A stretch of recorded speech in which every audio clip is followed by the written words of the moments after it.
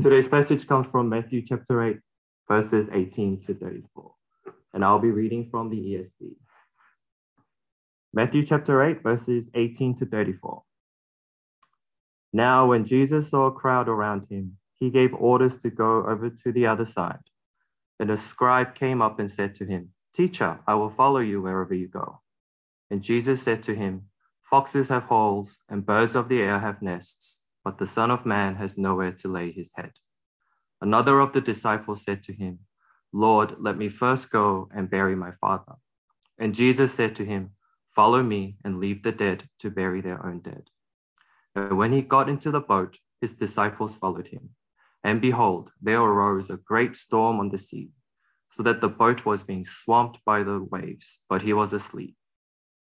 And they went and woke him, saying, "Save us, Lord, we are perishing." And he said to them, "Why are you afraid, O you of little faith?" Then he rose and rebuked the winds and the sea, and there was a great calm. And the men marveled, saying, "What sort of man is this, that even winds and sea obey him?" But when he came to the other side, to the country of the Gadarenes, 2 demon-possessed men met him, coming out of the tombs, so fierce that no one could pass that way. And behold, they cried out, "What have you to do with us, O Son of God? Have you come here to torment us before the time?" Now a herd of many pigs was feeding at some distance from them. And the demons begged him, saying, "If you cast us out, send us away into the herd of pigs." And he said to them, "Go." So they came out and went into the pigs, and behold, the whole herd rushed down the steep bank into the sea and drowned in the waters. The herdsmen fled, and going into the city, they told everything, especially what had happened to the demon-possessed men. And behold, all the city came out to meet Jesus, and when they saw him, they begged him to leave their region. Amen. Thank you, Simon, for reading the word of God and for that faith-filled prayer. As we have gathered here also to devote ourselves to the preaching of God's word, I will hand it over now to Pastor David to deliver the word from this passage.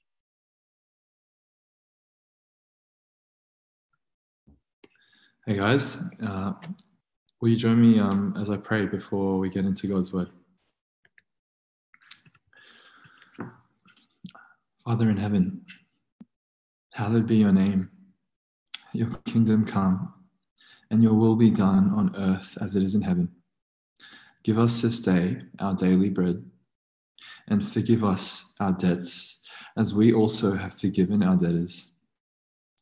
Lead us not into temptation, but deliver us from evil. Lord, yours is the kingdom, the power, and the glory forever. Would you be glorified in our midst today? In Jesus' name we pray. Amen.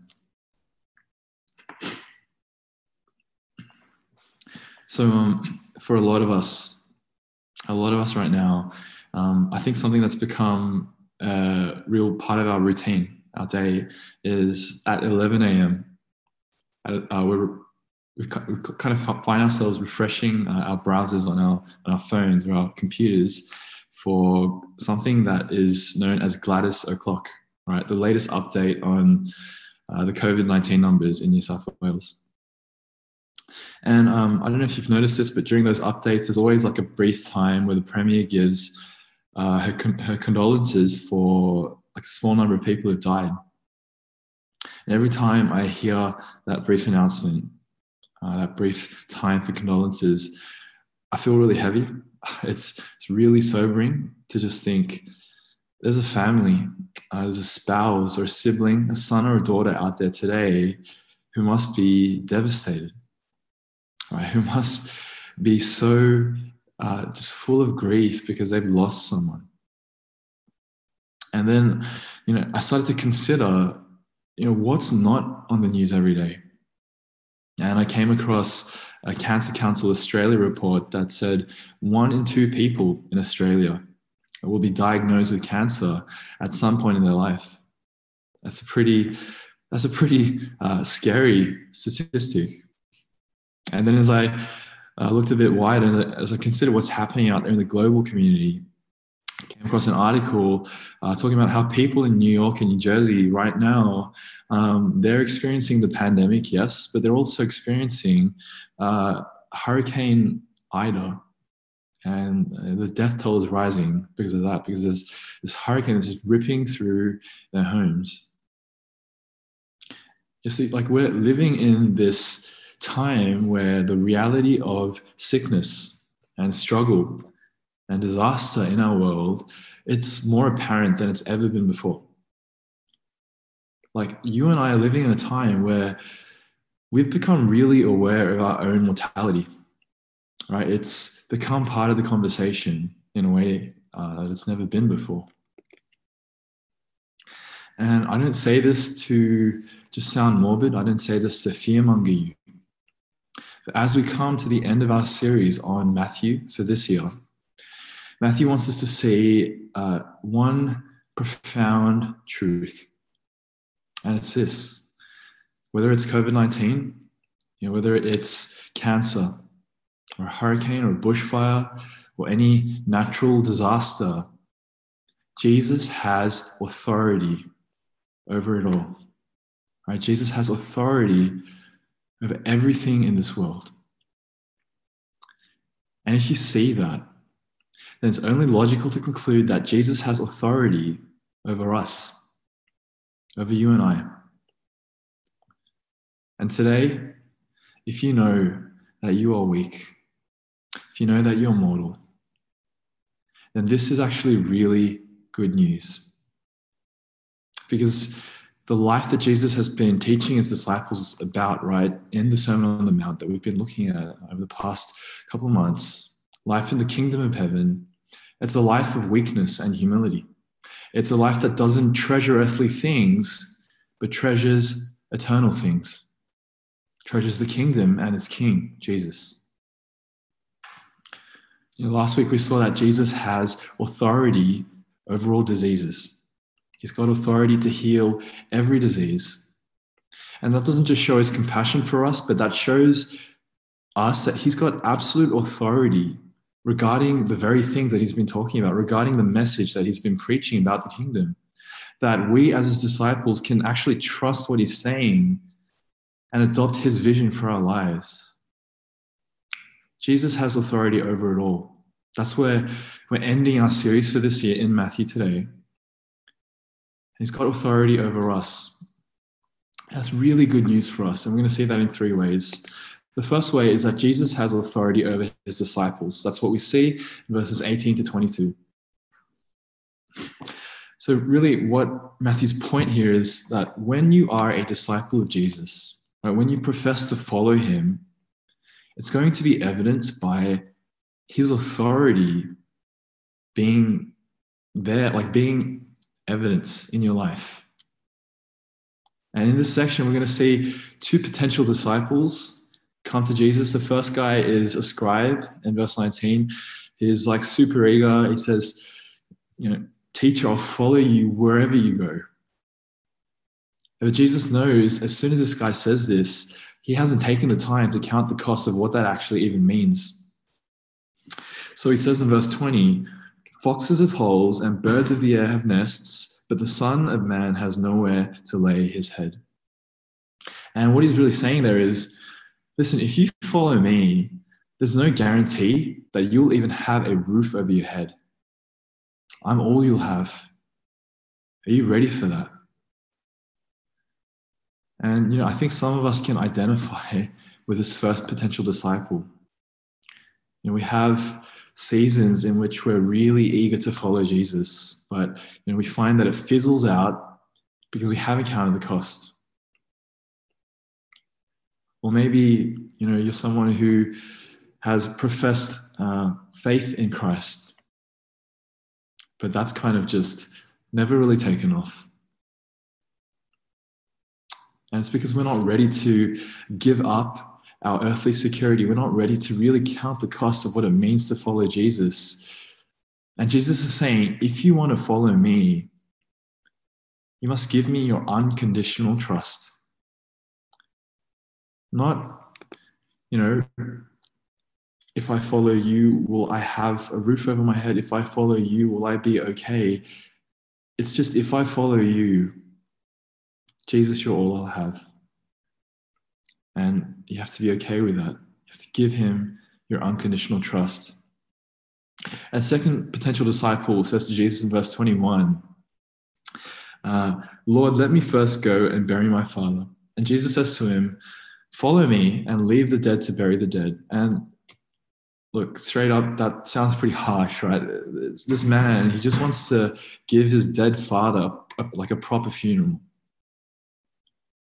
And it is pretty black and white. It's pretty dramatic. But the cost of discipleship is an undivided heart to Jesus.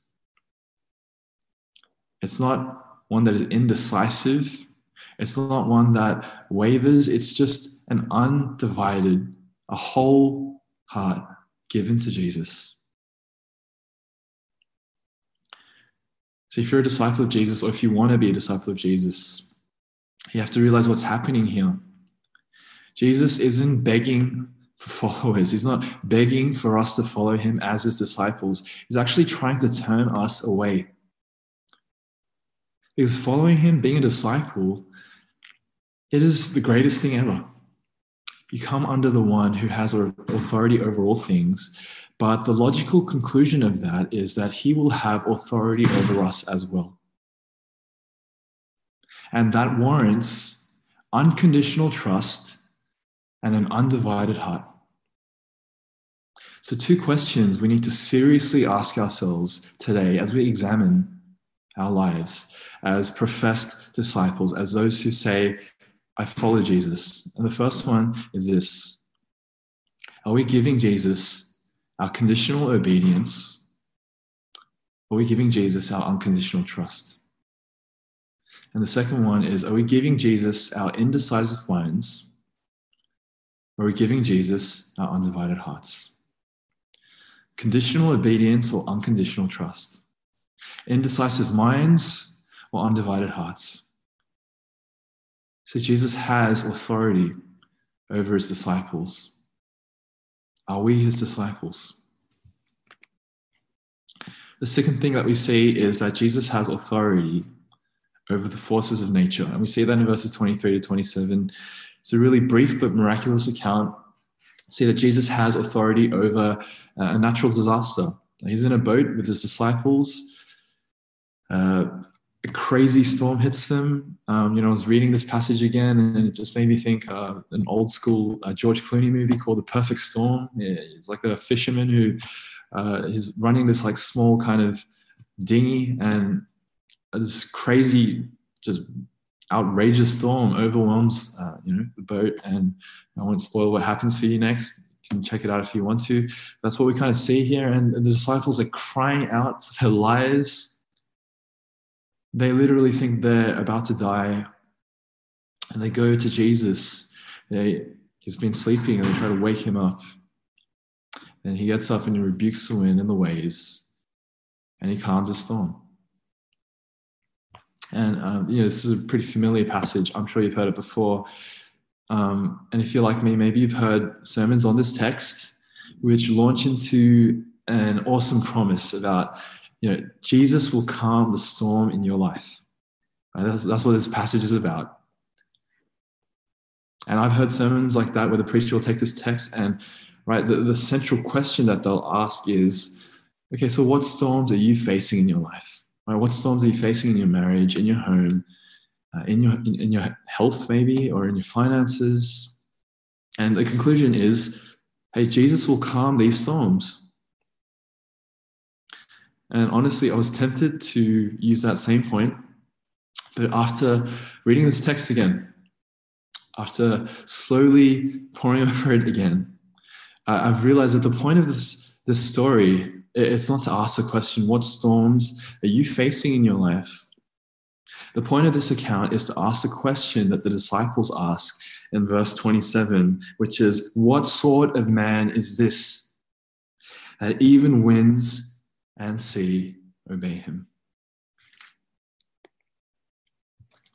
See, these guys, the disciples, They were good Jewish men, right? They've been through Hebrew school.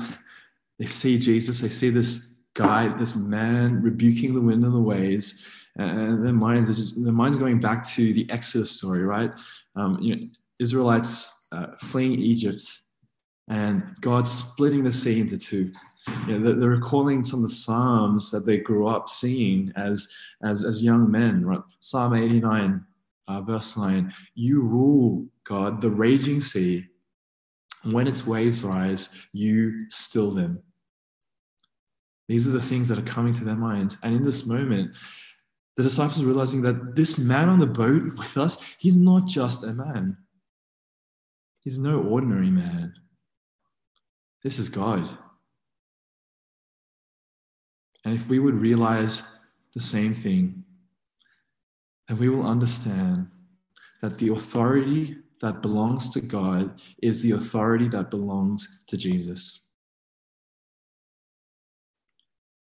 And that means if you're a disciple of Jesus, your life cannot be a mockery of Jesus' authority. Your life cannot look like a profession to follow him, but your life only looks like Jesus has the authority of a man.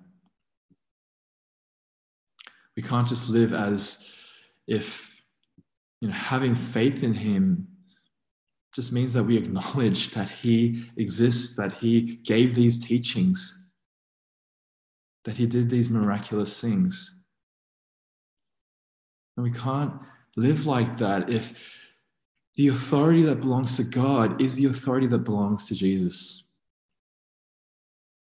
If that's true, if Jesus is not just a man, but if Jesus is God, if we're his disciples, that does mean we give him our unconditional trust and undivided hearts. And if we do, then the promise of the story is not that the storms in your life will end. That's not the conclusion. The promise is that God himself, in the person of Jesus Christ, will be with you in the storm.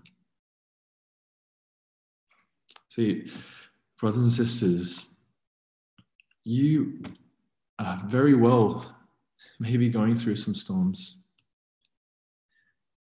but you are not alone in your storm. And you are safe, just like the disciples were, because the God of the universe is right there in the boat with you.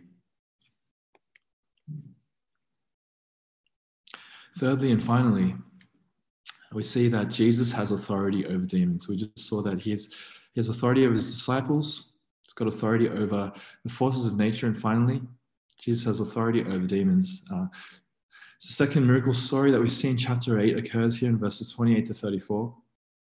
And here we see quite a violent account of demons possessing two men. And then they encounter Jesus. And what we see is that demons have power. Yeah, they have sometimes great power to possess men, but they do not have unlimited power. And here they encounter the one who has absolute authority over them.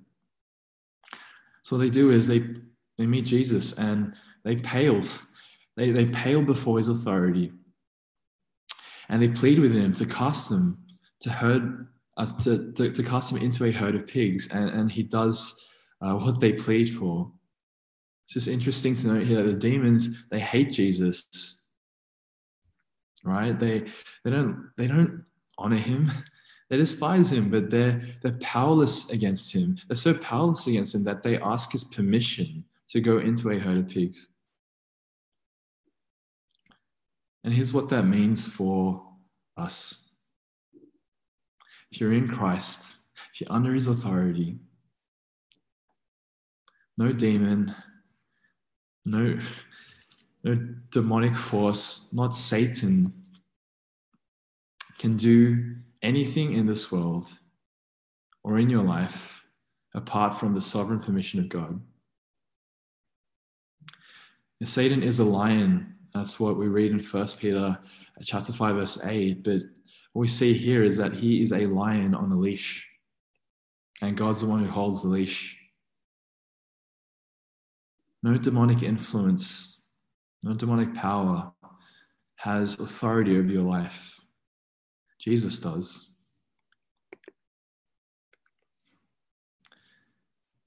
And do you see how this passage encourages us ultimately not to fear, to not be afraid? I know that's kind of like the default response, I think, for all of us in this time as we go through a pandemic-affected world. We're in the midst of a world of pain and suffering. It's very apparent. Many of us are living in fear and anxiety and worry. You turn on Gladys O'Clock at 11 a.m. every day, and you just see that number just go up and up. And added to that, there are things going on in our personal lives that feel out of our control. They only add to that anxiety. They only add to that worry. And we wonder what's going to happen in this situation or that situation. Sometimes we actually even lack the awareness and belief of the demons that we see here. Because they had a great fear.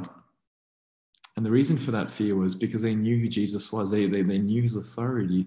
But our problem is that we often fear because we don't know who Jesus is. And we don't know his authority. And that tendency to fear, that's precisely the reason why we must remember the authority of Jesus. See, Jesus is the Son of God. He has all authority over disease, disaster, and demons. And if we would give to Jesus our unconditional trust as his disciples, if we would give to him an undivided heart, we will become the most secure people in this world. In a world that has so many reasons on a daily basis to make us feel afraid and anxious and worried.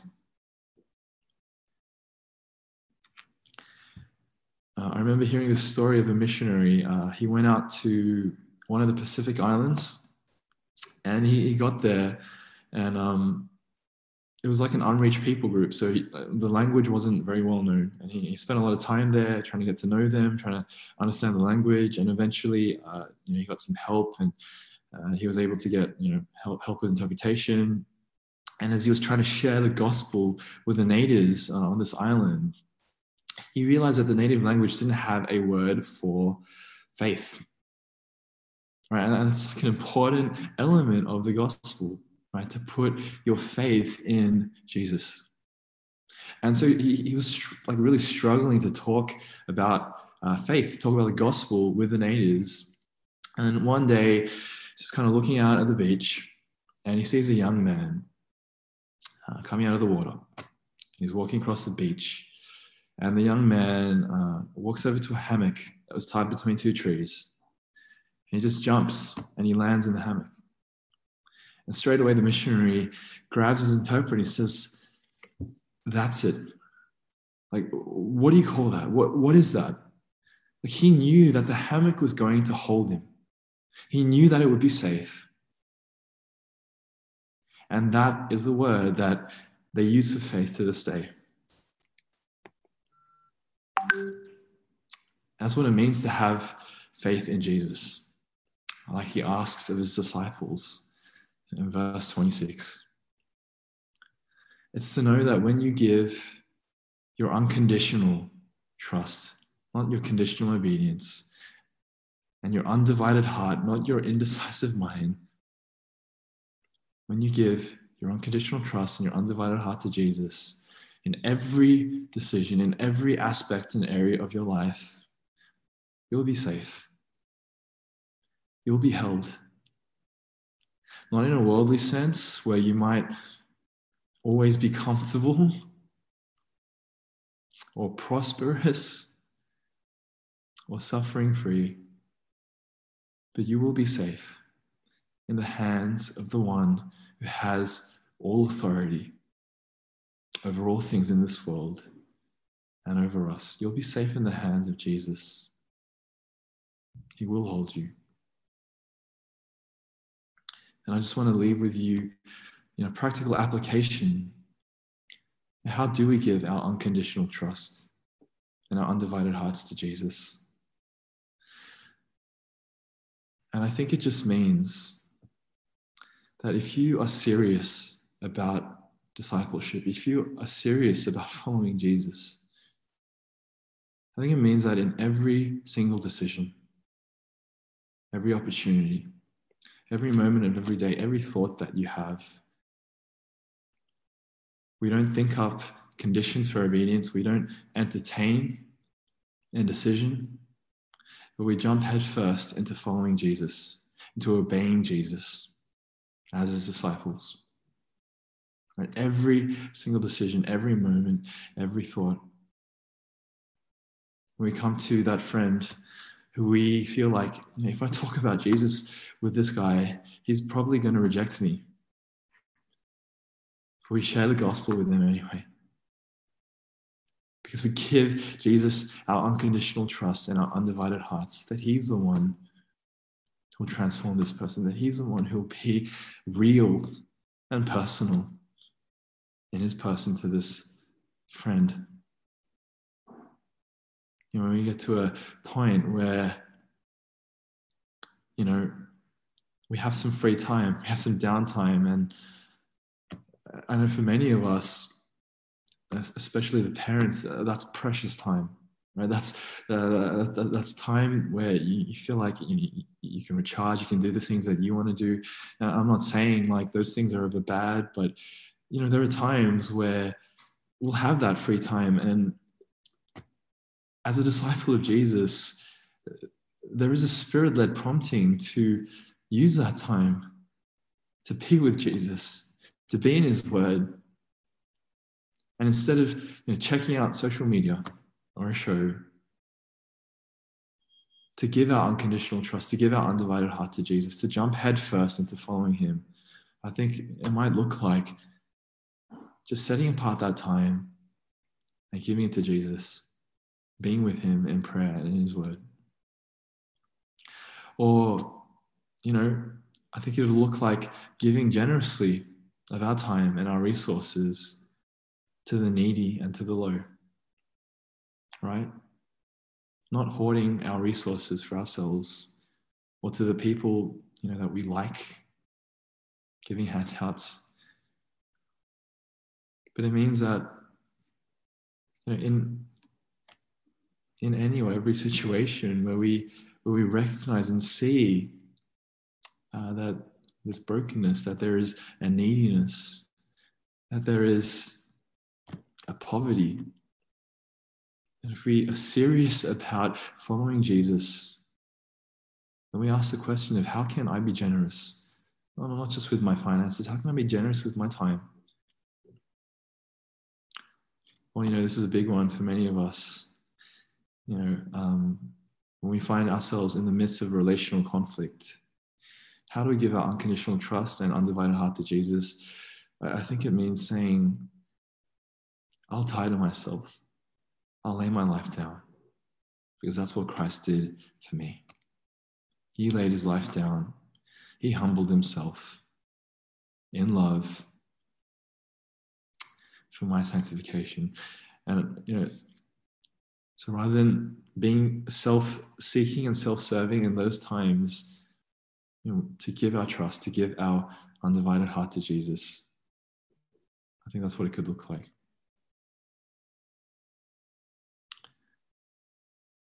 And I think when we do that, we really take seriously giving Jesus this kind of unconditional trust and undivided heart, we will experience an otherworldly security. As disciples, we'll be safe in his hands. He will hold us fast. Do you know what that feels like? It's unexplainable. It's inexplicable.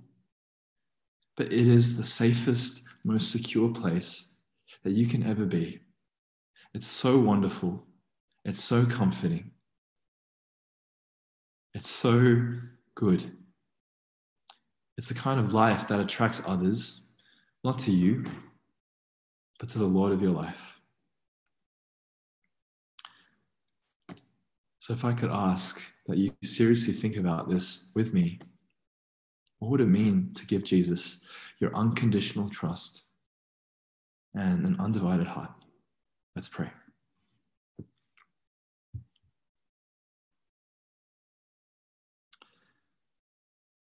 Father God, Lord, we thank you for the Gospel of Matthew.